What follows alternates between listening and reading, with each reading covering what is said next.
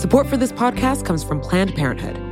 It's hard to imagine a world where we leave future generations with fewer rights and freedoms. Since the Supreme Court's decision to overturn Roe v. Wade, politicians in nearly every state have introduced bills aimed at blocking people from getting the essential sexual and reproductive care they need, including abortion. Planned Parenthood believes everyone deserves access to care. And with supporters like you, they can reclaim our rights and protect and expand access to abortion care. Visit PlannedParenthood.org/future to learn more and support their cause. You know how to book flights and hotels. All you're missing is a tool to help you plan that unbelievable travel experience. That's why you need Viator. Book guided tours, excursions, and more in one place. There are over 300,000 travel experiences to choose from, so you can find something for everyone. And Viator offers free cancellation and 24/7 customer support for worry-free travel. Download the Viator app now and use code Viator10 for 10% off your first booking in the app. Find travel experiences for you. Do more with Viator. I'm Jonquilyn Hill. This is The Weeds. And I love a deal. Most of us do. And nowadays, it's really easy to get one. Go online and you'll see deep discounts on stuff that honestly wasn't all that expensive to begin with. Point, click, and for many of us, a package could land on our doorstep within hours. The convenience of it all is intoxicating. Technology has supercharged our consumption. The thing is, none of that is an accident, and it's not without consequence either. I'm Izzy Ramirez, and I am a deputy editor at Vox's Future Perfect, which is our section that analyzes solutions to the world's biggest problems. You may not think of your clothes as a problem, but how they're made and how they're discarded actually has a huge impact. Take fast fashion, for example. I would say fast fashion is when trendy styles off of the runway or off of the street enter in stores at like an insanely fast pace. The thing is, when you are operating that fast to replicate styles, to replicate trends, you are sacrificing a lot. The majority of fast fashion is made very, very quickly, very, very cheaply with like mostly synthetic materials, and then also at the expense of workers who are incentivized to work faster to even make a living wage. And even then, living wages, they're really poverty wages when we're talking about workers in Bangladesh, etc. It's just like not a great situation for like anyone other than people who want to be fashionable, but fashionable at what cost? Today on The Weeds, we all love a bargain, but does fast fashion cost more than it's worth? In some ways, this may seem cut and dry. Overconsumption isn't good for the environment or for people, so stop doing it. But there's a real tension here. In order to understand that tension, I asked Izzy what the arguments are in favor of fast fashion. This is a source of a lot of my gray hairs. Dear listener, I'm very young. I shouldn't be having gray hairs. But a big one is, it's classist for you to say that I shouldn't buy from fast fashion brands.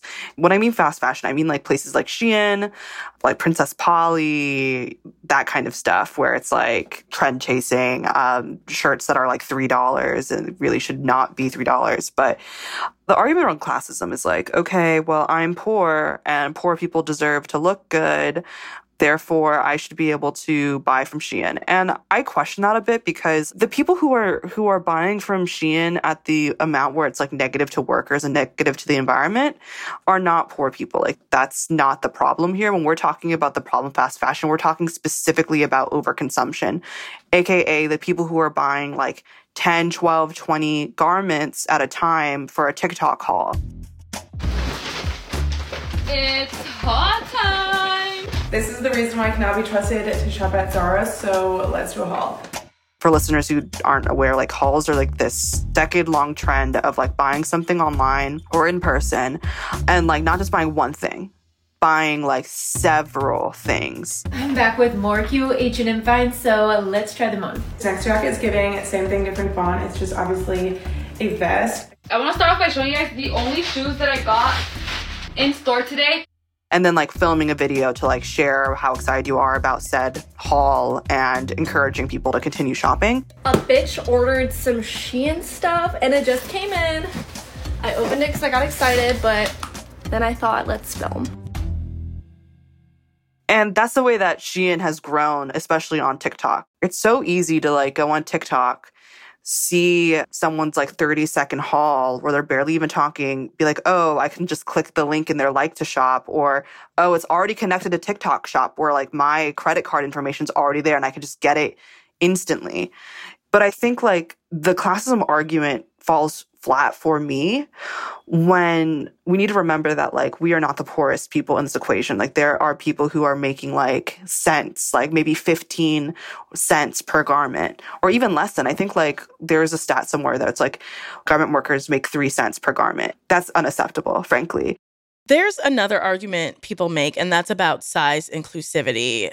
I want to explore that a little bit because, you know, for people that are in bigger sizes, it can be difficult to find clothes. And when the idea of fast fashion comes up, that's an argument a lot of people make. Like, oh, I can find clothes in my size.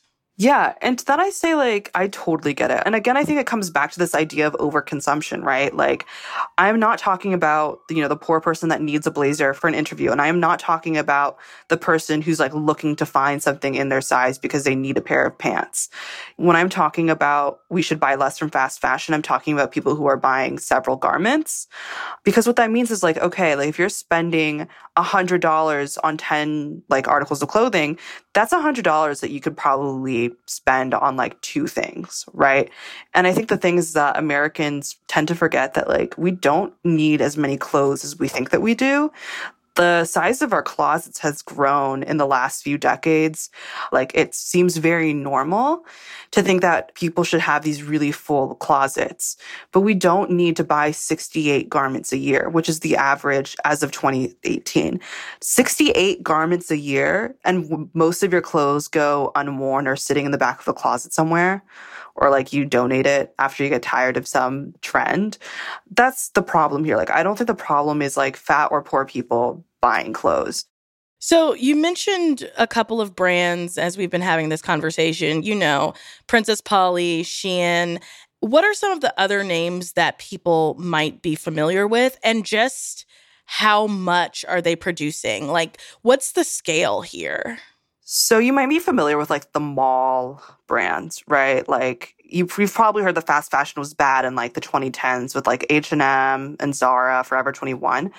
And if you thought it was bad then, like it pales in comparison, right? Like there was a statistic from this professor, Sheng Liu, who over like a 12-month period looked at how many different styles that brands were putting out. And when I mean styles, I mean like, okay, you have this sweater, you have this pair of pants, et cetera, not like number of garments.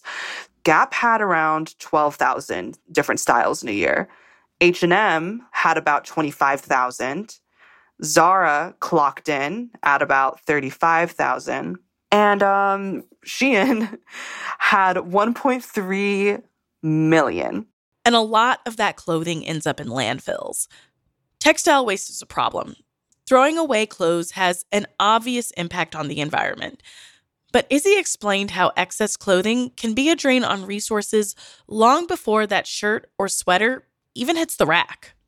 I want to start with the beginning of a garment, right? Because like when I talk about environment, your clothes come from somewhere. They come from somewhere. They're not just like miraculously woven into existence, whether it's natural. So like either like someone has to plant that cotton has to get produced and like woven into fabric. Same thing with silk. You have silkworms, goats for cashmere. And then in the case of synthetics, that's fossil fuels. That's oil. Your polyester, your nylon, acrylic. That's all stuff that comes from fossil fuels. So there's, you know, either you're extracting in that way or you're using like land resources or animal resources, all of which have varying levels of emissions that come from that just to get the textiles made. You talked before about how fashion is often seen as frivolous. And, you know, I think there are reasons for that. Typically things that women tend to be interested in get casted aside and considered frivolous, but fashion is expression. And like, you know, Like a lot of people out there, I be dressing. I love to have that thing on. I know me. I'm like, okay, what do I have in my closet? Let me look it up on Pinterest and see how I can style it. Like, boom, let's go. But I'm wondering how we think of squaring this idea of like, we have to go out into the world. We're perceived certain ways because of the way we're dressed. But at the same time, it can be really expensive to try to be perceived the way you want to be perceived. Or, you know, you are contributing to this like major labor and environmental and just waste problem. Like I guess, how do we square those things? What do we do? So, like, the number one thing is that, like, I really want to stress that I don't want to blame the consumer entirely. Like, the fashion industry here is at fault. Like, they need to change. We need governance to really, like, take this problem seriously. In terms of what we can do, I think the number one problem on the consumer side, besides, like, just buying way too many garments, is, like, it's a style problem. If you are constantly influenced by the trend cycle and you don't know what you like, you are going to keep buying things that you hate. You're going to end up with some ballet flats that you thought were cute because the Sandy Leanne girlies were out here with their bows. And then you realize, wait, I hate this. It's important to like put an effort into developing what you like, what's worth buying. And if you already have something similar, like ask yourself, do I really need a second version? Do I really need 5 black tops? Yeah. And as a person who loves a black top, I'm wearing one right now. I'll tell you, you don't need 5 black tops. What you need to do is laundry. Oh my gosh. If you could only see the other side right now. Like, I mean, my laundry problem's so that's scary. A subtweet to myself. So I get it. Izzy Ramirez, thank you so much for joining us on The Weeds. Thanks so much for having me. This was great. If you want to read more about fast fashion, make sure you check out the Buy Less Stuff series at Vox.com.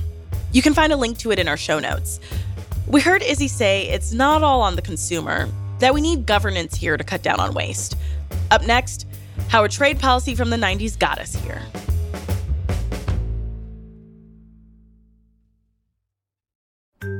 Support for The Weeds comes from Not Another Politics podcast from the Harris School of Public Policy.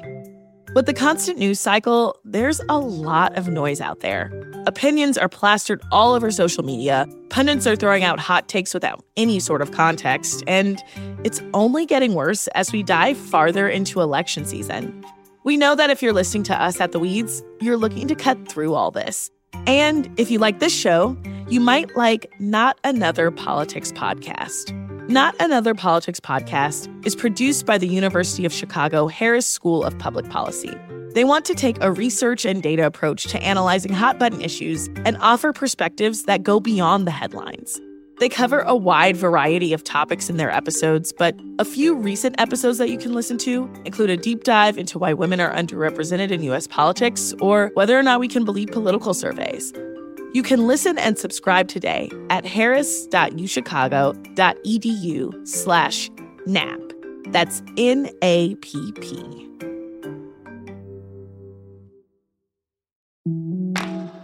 Support for The Weeds comes from Burrow. Okay, are you ready for the understatement of the century? Buying furniture can be frustrating. You end up visiting a bunch of stores searching aimlessly for the right pieces to match your home, then spend hours trying to get those pieces together, or together again if you got it wrong the first time. And that's even if you were able to get it through the door. Burrow is a furniture company that wants to make the whole thing easier. Burrow's new Dune line features a contemporary yet timeless look inspired by the craftsmanship of classic mid-century construction. If you're looking to bring a sense of luxury, comfort, and durability to your outdoor spaces, you might want to consider Burrow. Like all of Burrow's pieces, they offer easy assembly and disassembly so you can move or store them away as needed. Not only that, they ship straight to your door for free. Listeners of The Weeds can get 15% off their first order at burrow.com/weeds. That's Burrow, BURROW.com/weeds for 15% off. Burrow.com/weeds.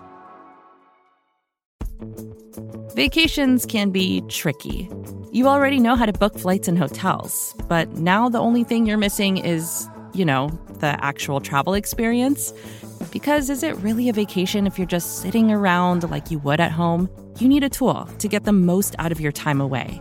That's where Viator steps in. You can book guided tours, activities, excursions, and more in one place to make your trip truly unforgettable. Viator has over 300,000 travel experiences to choose from. Everything from simple tours to extreme adventures and all the niche, interesting stuff in between. So you can plan something that everyone you're traveling with will enjoy. Real traveler reviews give the inside scoop from people who already been on the experiences you're considering, so you can plan with confidence. Free cancellation helps you plan for the unexpected. And 24/7 customer support means you can travel worry-free.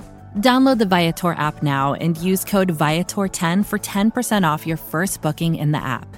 Find travel experiences for you. Do more with Viator.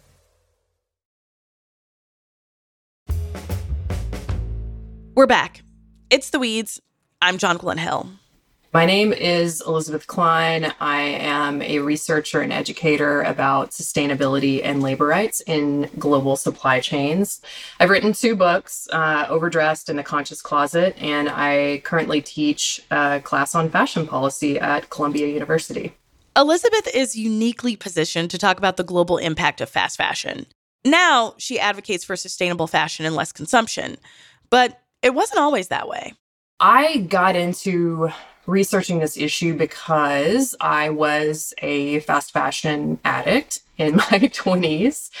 I was in media at the time, just getting my feet wet as a young journalist. And I really just got drawn into this whole culture of buying things really cheaply and chasing trends. And I don't know, I just turned around one day and had a closet full of hundreds of items of clothes. I was like, God, where did all of this stuff come from? How is it made? Where is it made? What is going on behind the scenes?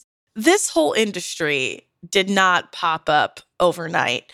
When would you say that American consumerism started to be what we know it as today? I think that mass consumerism in the United States, it's a post-World War II phenomenon. But rather than start the story of fast fashion there, I would actually start it in the 1990s. There were some really important changes in our free trade agreements that made the globalization of the fashion industry possible. Prior to the 1990s, the United States apparel and textile industry, it was very protected. We didn't really want competition from the so-called developing world. So we passed the North American Free Trade Agreement in 1994. Another international trade agreement called the Multi-Fiber Arrangement ended in 1995, and then it was phased out in the early 2000s. NAFTA and the Multi-Fiber Arrangement, they did 2 different things, but they had the same effect, which was that they allowed developing countries to participate in the game of producing clothing. The apparel and textile industries, historically, it's always been, if you want to industrialize, that is the first industry you pursue. And so for that reason, the United States and EU countries, for decades, maybe even since their founding, protected their apparel and textile industries with tariffs. They didn't want competition from other countries. And all of that really shifted in the 90s. NAFTA in particular removed tariffs completely for clothing produced in Mexico and Canada. So that meant a lot of apparel production could move to Mexico, and it was very cheap to produce clothing in Mexico as a result. And then the multi-fiber arrangement, what it did was it actually set quotas for how much clothing developing countries could import into the United States. So there was basically like a limit, like Vietnam can only produce and import this much clothing into the United States. Bangladesh can only export this much clothing and import it into the United States. That all went away starting in 1995, and then it completely was phased out by 2005. It opened the gates. It allowed other countries who wanted to participate in fashion production to do so. And the reason why I bring up free trade deals, other than I get to actually talk about these things on The Weeds, is that it changed the landscape of where clothing could be made. And suddenly developing countries, in particular across Asia, started manufacturing a lot more clothing really cheaply. And at the same time in the 90s, you've got, of course, the rise of the internet. So it was possible to transmit designs, share information about fashion much more quickly. Old Navy Holiday Hotline. Looking for a hot hoodie? Here's the 411. And fashion just started to get a lot cheaper and quicker, really in the 1990s and accelerating through the early 2000s. All the hotties want hoodies, just $19.50. You in the hood now, baby. It's so interesting because I think when, we hear about the North American Free Trade Agreement, there's all this conversation about jobs in the U.S., and I especially think of cars, manufacturing, but it's really had this impact even beyond that, even to our clothes. Yeah, and I think that the biggest critique of NAFTA, and one that I absolutely agree with, is that those free trade agreements in the 1990s were created without labor and environmental protections. So that's really what's changing now, is, people are saying, yes, of course, trade is a good thing, but trade with rules, there have to be standards, because NAFTA had a devastating impact on the American textile and apparel industry. But I think that the bigger sort of existential impact that it had was this race to the bottom in the fashion industry, where you've got all of this labor rights exploitation in the United States and globally, as well as a lot of environmental degradation. In a way, it reminds me of that really infamous scene in The Devil Wears Prada, where Miranda Priestly gives the cerulean sweater monologue. And it's sort of comical how you think that you've made a choice that exempts you from the fashion industry when, in fact, you're wearing a sweater that was selected for you by the people in this room from a pile of stuff. And it goes beyond, editors at fashion magazines. It even goes to trade policy. Like, what we're wearing is impacted by all these different factors. Oh my God, yeah. I mean, the fashion industry, it's the foundational industry to capitalism. It's the cornerstone, and it shapes foreign policy. That Congress is, for example, fighting over the de minimis loophole right now. It's this rule that allows e-commerce retailers like Shein to ship fast fashion directly to consumers without paying tariffs and duties. And this is regardless of whether or not the company has connections to forced labor. But yeah, the fashion industry, it's one of the most globalized, if not the most globalized industries in the world. I can't really think of a country that doesn't participate in it some way. You've got 100 million people who work in textile and apparel manufacturing. And then that's even before you get to the retail stores and the runway. The runway shows that we think of as fashion. It's connected to everything.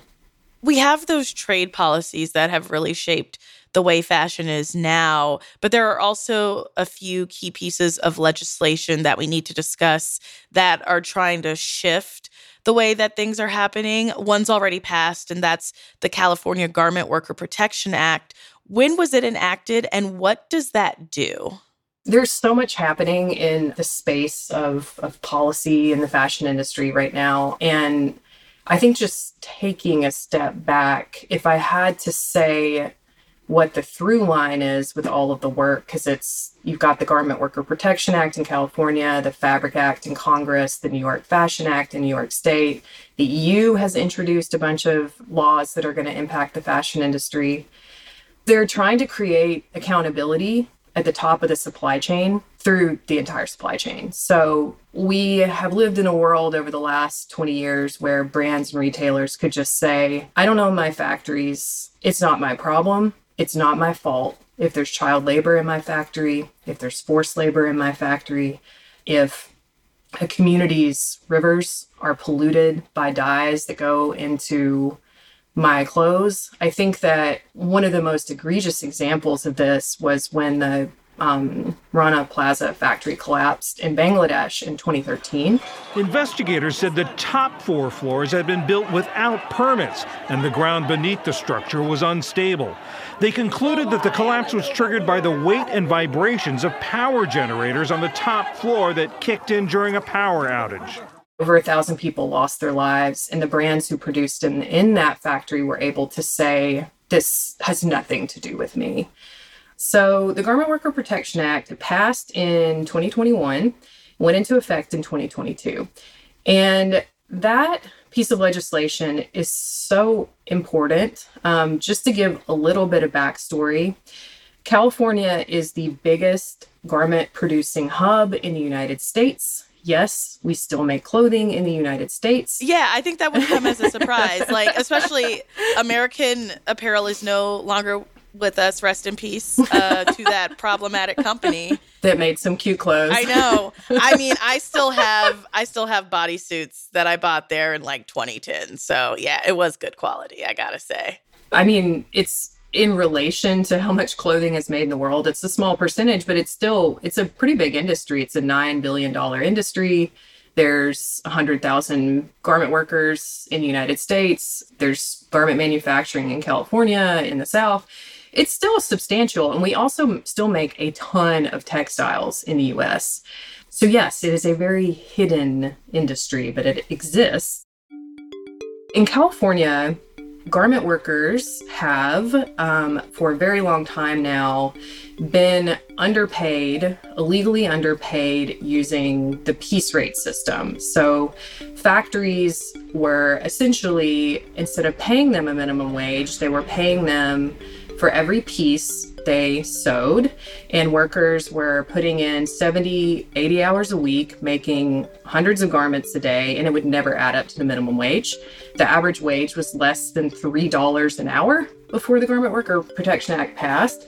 That policy has two key pieces. The first is factories are not allowed anymore to pay the piece rate until the minimum wage is met. So you have to pay people the minimum wage.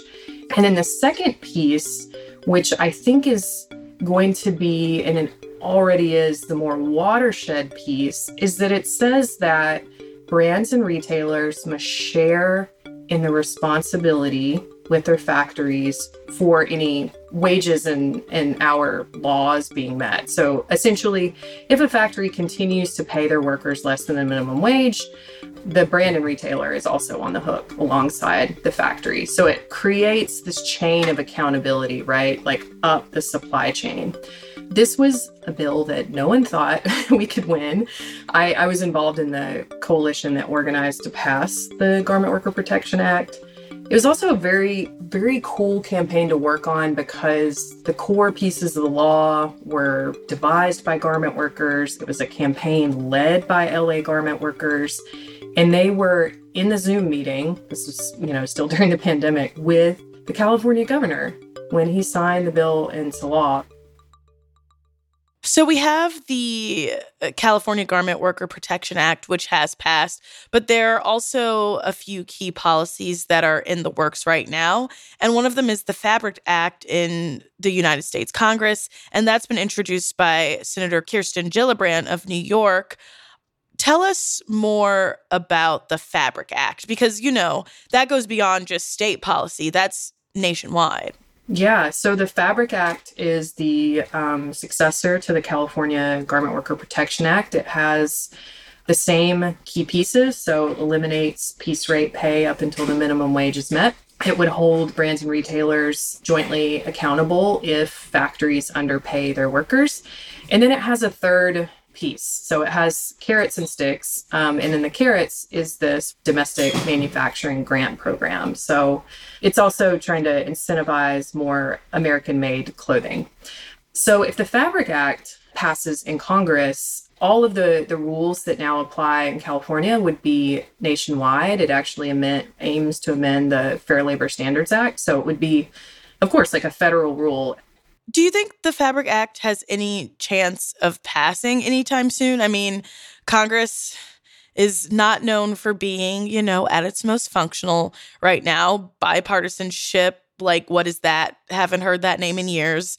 And it seems like it's poised to have this really meaningful impact, but does it stand a chance?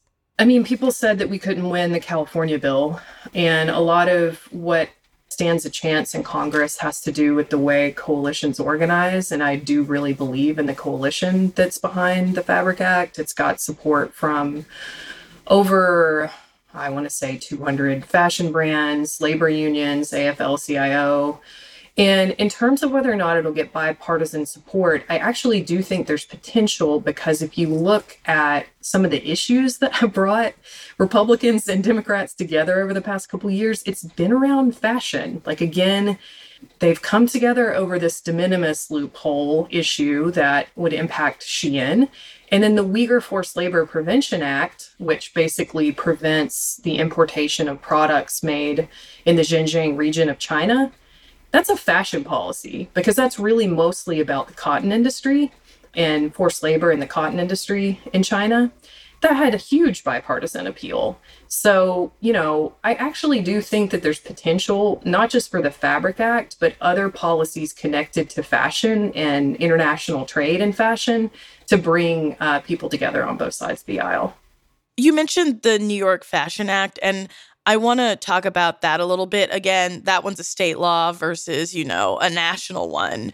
But that seems like it's going to be meaningful as well if it's enacted.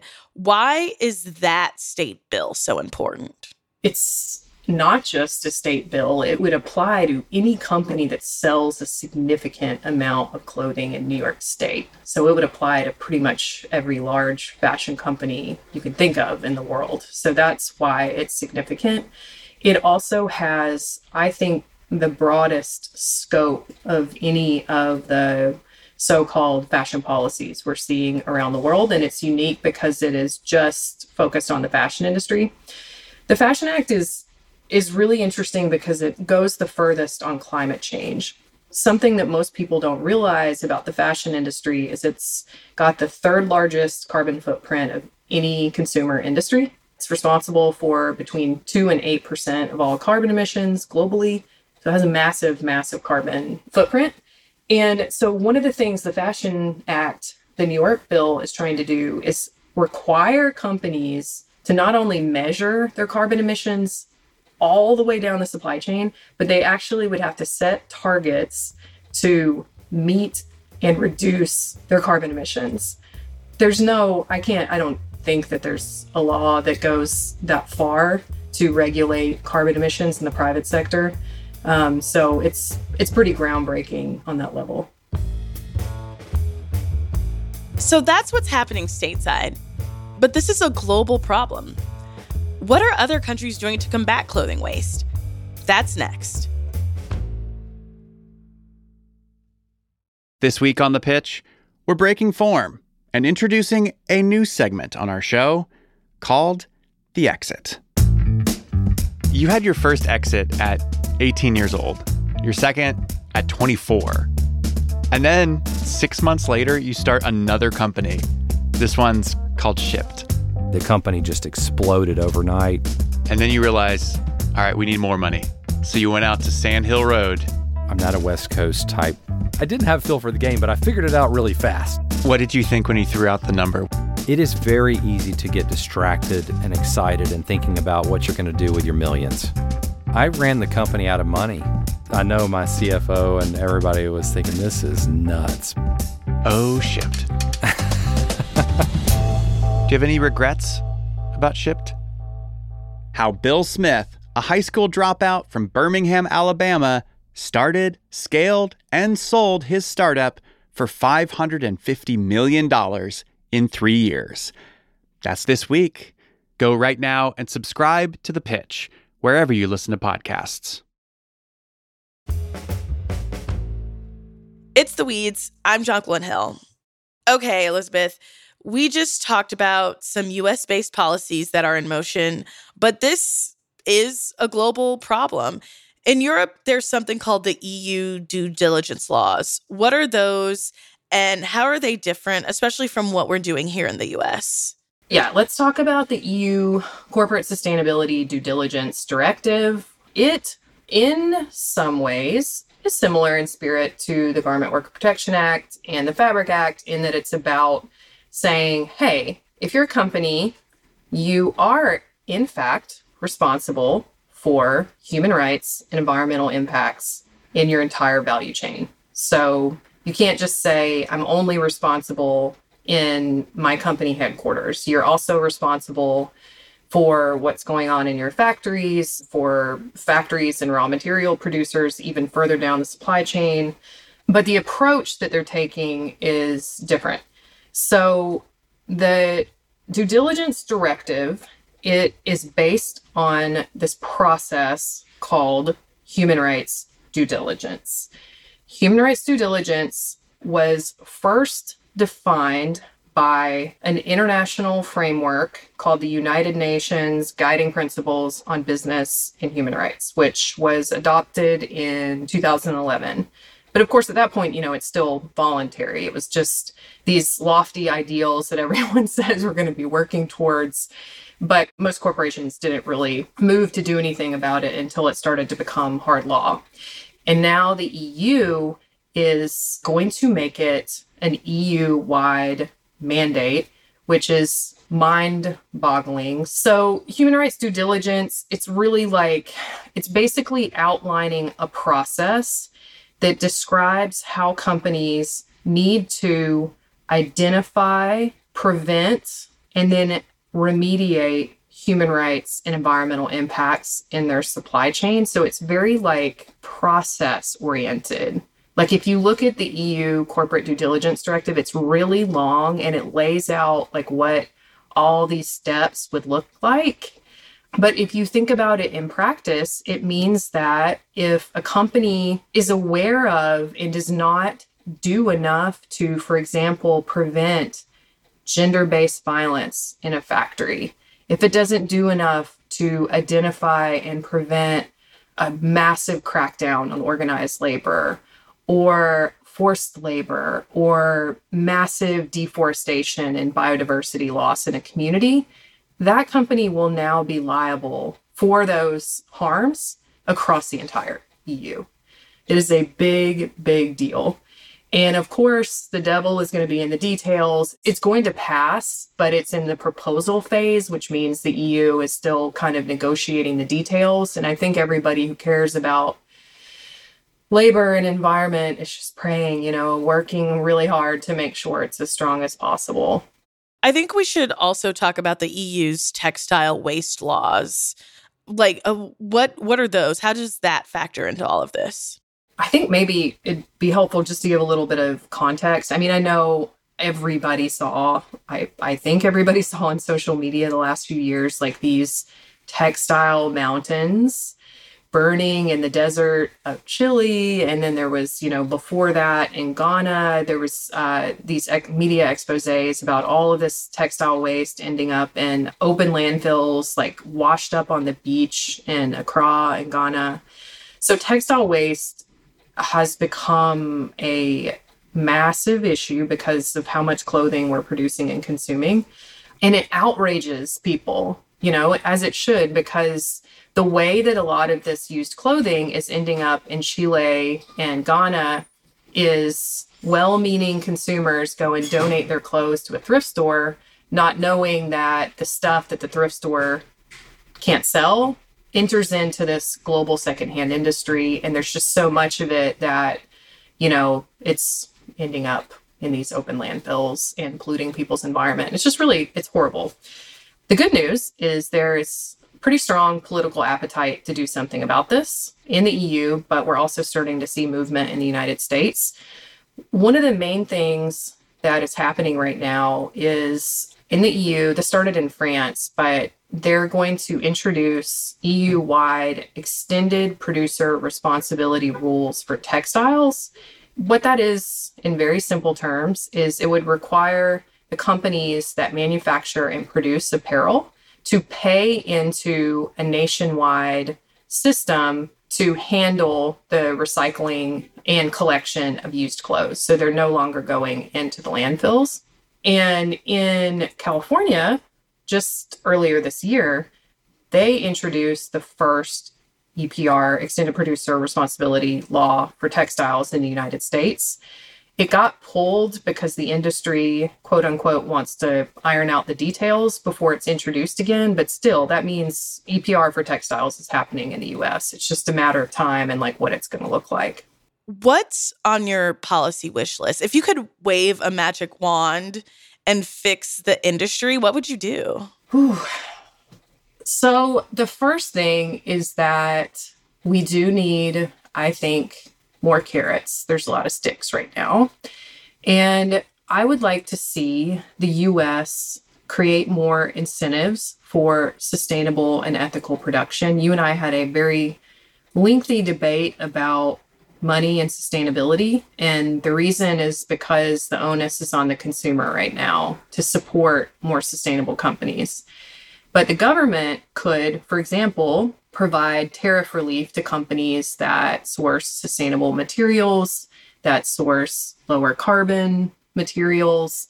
They could even provide lower tariffs on living wage products. And that, believe it or not, is part of the new version of NAFTA. It only applies to auto parts. Yeah, if it's already in a free trade agreement in one industry, why could it not be applied to fashion? And that would make the more sustainable item, the more ethical item, more affordable for the consumer. So it's a win-win. The other thing I would love to see is the government mandate. We have to talk about money. Sustainability is a cost. Paying living wages is a cost. I think that the government could do a lot more to require companies to contribute financially to social responsibility. And if that sounds like completely pie in the sky, India actually has something that I think is called the Corporation Act or something like that, where it requires companies, I love this idea so much, to pay 2% of their annual net profits to corporate social responsibility. So they actually mandate investments into these policies. So that would make it so that doing good is not just a nice to have, but everybody has to pay into it. My third item on my policy wish list is that I really want the US government to do more about greenwashing and to do more to create standardized, comparable data about what we're buying. Greenwashing is when companies overstate the sustainability credentials of their products and their marketing. They either overstate what they're doing or they actually are actively misleading consumers. I really do think consumers care, but they are so confused right now by the information that is out there that they don't know how to direct their spending power. The EU, again, is doing some good stuff on greenwashing, but like the United States, like we're one of the biggest markets for clothing in the world. You know, we love market-based solutions. Targeting greenwashing is a low-hanging fruit. And I would like to see the government do more to make sure that the information available to consumers is accurate and something that we can use to more easily vote with our dollars. Elizabeth Klein, thank you so much for joining us on The Weeds. Thanks for having me. It's been a blast. That's all for us today. To read more from Vox's Buy Less Stuff series, just click the link in our show notes. Thank you to Izzy Ramirez and Elizabeth Klein for joining me. Our producer is Sophie Lalonde. Christian Ayala engineered this episode. Serena Solin fact-checked it. Our editorial director is A.M. Hall. And I'm your host, Jonquilyn Hill. This podcast is part of Vox, which doesn't have a paywall. Help us keep it that way by going to vox.com/give.